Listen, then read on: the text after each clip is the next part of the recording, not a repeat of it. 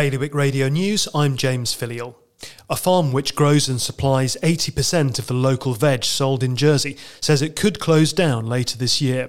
Trinity-based Woodside Farms will make a decision this month on whether to shut after 130 years of farming.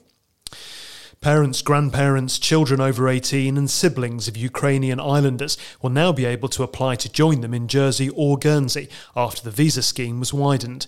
Jersey's External Relations Minister, Senator Ian Gorst, announced the move yesterday afternoon. Islanders in Guernsey are being encouraged to share their experiences of discrimination, harassment and hate speech via a new survey. Liberate CEO Ellie Jones created the survey to counter arguments that discrimination doesn't happen locally. And a Guernsey artist has travelled to Portugal with a van full of blank canvases after finishing a local charity project. Tiffany Anna painted 50 mini Cosmo canvases and auctioned them in aid of Little Black Dog Guernsey. More on all those stories at bailiwickexpress.com. Today's weather, wet with light southeasterly winds and a top temperature of 11 degrees.